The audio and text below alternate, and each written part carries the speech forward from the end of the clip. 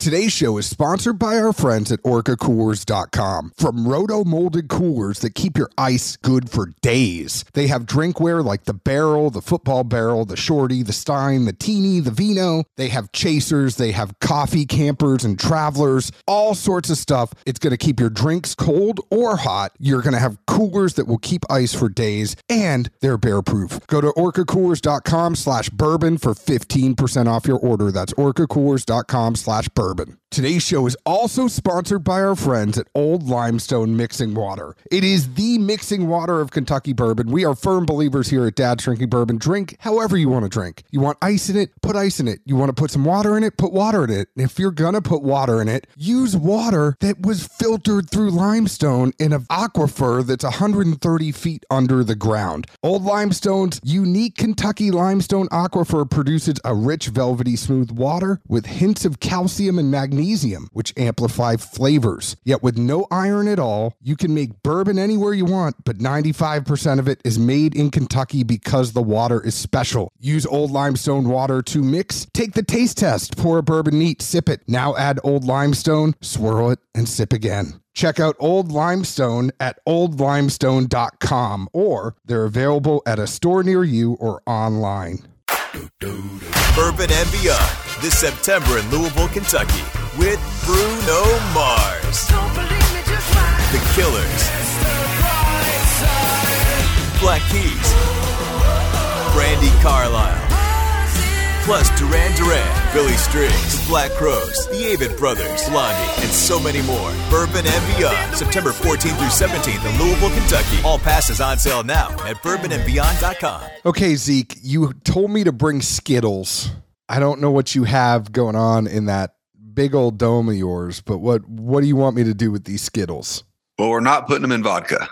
Okay. So you can take a deep breath there. Okay, that's good to know. So I heard this thing on the radio the other day, and it makes sense. Like they were talking about how people claim to have favorite colors of Skittles because of flavors. But if you look at the Skittles website or inquire with them, whatever, they'll tell you all Skittles are flavored the same. They just have different colors. So they were having folks call in, throw one in the mouth, see what the color was, try to guess it. I mean, who knows how accurate it was as far as, people cheating or not. But for you and I, we're at least on a Zoom. No one else can see us, but I figure we can have some Skittles sitting here on the countertop, close our eyes, grab one out of the pile, hold it up. The other one sees it. We taste it, guess a color, and see what happens. I mean, we'll do it. 3 rounds? Fair enough. Good with that. Do you want me to go first? Fire away. I know you're ready for some candy. Okay. Do you see? I do. You see what color it is? That might be an M&M, actually. Okay. No, it's not. Hold on. Orange. Nope. All right. My second guess was green, but either way, you lost. It was red. Okay. All right. You go. What do you think it is? Green. Wrong. What's your second guess? Green. Red. You got a red one too. How weird is that? All right. My second one. Here we go. Can you see the color? Yep. All right. Green. Cheating bastard. I did not cheat. That one had a little bit of lime to me. You put it in your mouth and you didn't show me the color, dumbass. I can't see. Oh, wait. All right, I could see it. That's the grossest thing I've ever seen, but I could see it. You've got kids. It's not the grossest thing. What do you think? Purple. You are right. Ah. Good job. I feel like, all right, last but not least, I'm going to say purple. You got it. I mean, I don't know. Maybe it's got a flavor. We'll see what this last one is. What you think? Yellow. Now it was purple again. Doesn't even taste the same. I do feel like there's something to this one though. I feel like if we keep going on and we did like 100, we'd be able to tell a pattern. No, we'd just be on a sugar high and have zits in the morning. Yeah, that too. All right, let's start the show.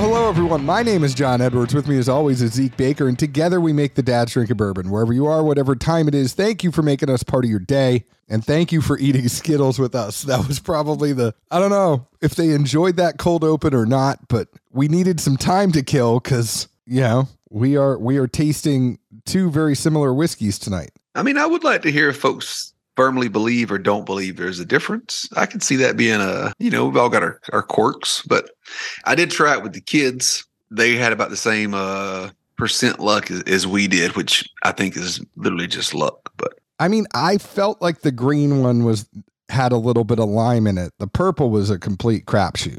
I'm telling you, that first one I had was citrus all get out. I know what you were about to just say, because I understand. I get it. I do get that. And then I was like, man, there's just something about this that I don't know. What else is going on? You always have a good story.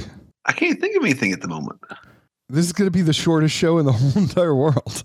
Well, I mean, you asked me for cold open advice normally, and I gave it. And I thought that was the extent of my usefulness. I mean, you are very useful. You are a useful person. I don't want you to think that you're not. It's okay. You don't have to. I don't want you to feel the pressure, because sometimes if you feel that pressure, you're never going to perform. So, yeah, we don't want you to be pressured into having to do anything. So you're good. Tonight we are drinking because we were behind, and again, you're getting on this train again, but we were behind. We had both the first two Larcenys. We had A123 and B523 of the Larceny barrel proof. This comes in at 6 to 8 years old. It's 68% corn, 20% wheat, 12% malted barley. The A comes in at 125.8 proof, 62.9% ABV. The B comes in at 124.4 proof, 62.2 ABV. Anything you want to say about these before we talk about them? I mean, I guess anything you want to say about them before we talk about them, and that is anything you just want to talk about them before we say what we thought. Or talk about them. I mean, I think we're good. We've been doing these for a hot minute, and I guess all I would say is many thanks to Heaven Hill for always keeping us well stocked in any and all of their releases. Essentially, we certainly appreciate it, and cheers. So you sure you don't want to talk about them before we talk about them? I'm going to let you talk about these first. No, so these kind of, normally we just say it's a no-brainer. Go get Larceny barrel proof. And these ones were the first time that I kind of took a pause, and I'll go ahead and say it right now. I probably would bar these. And normally we say at $60, it's a no-brainer. Go ahead and get them. For me, it was hot.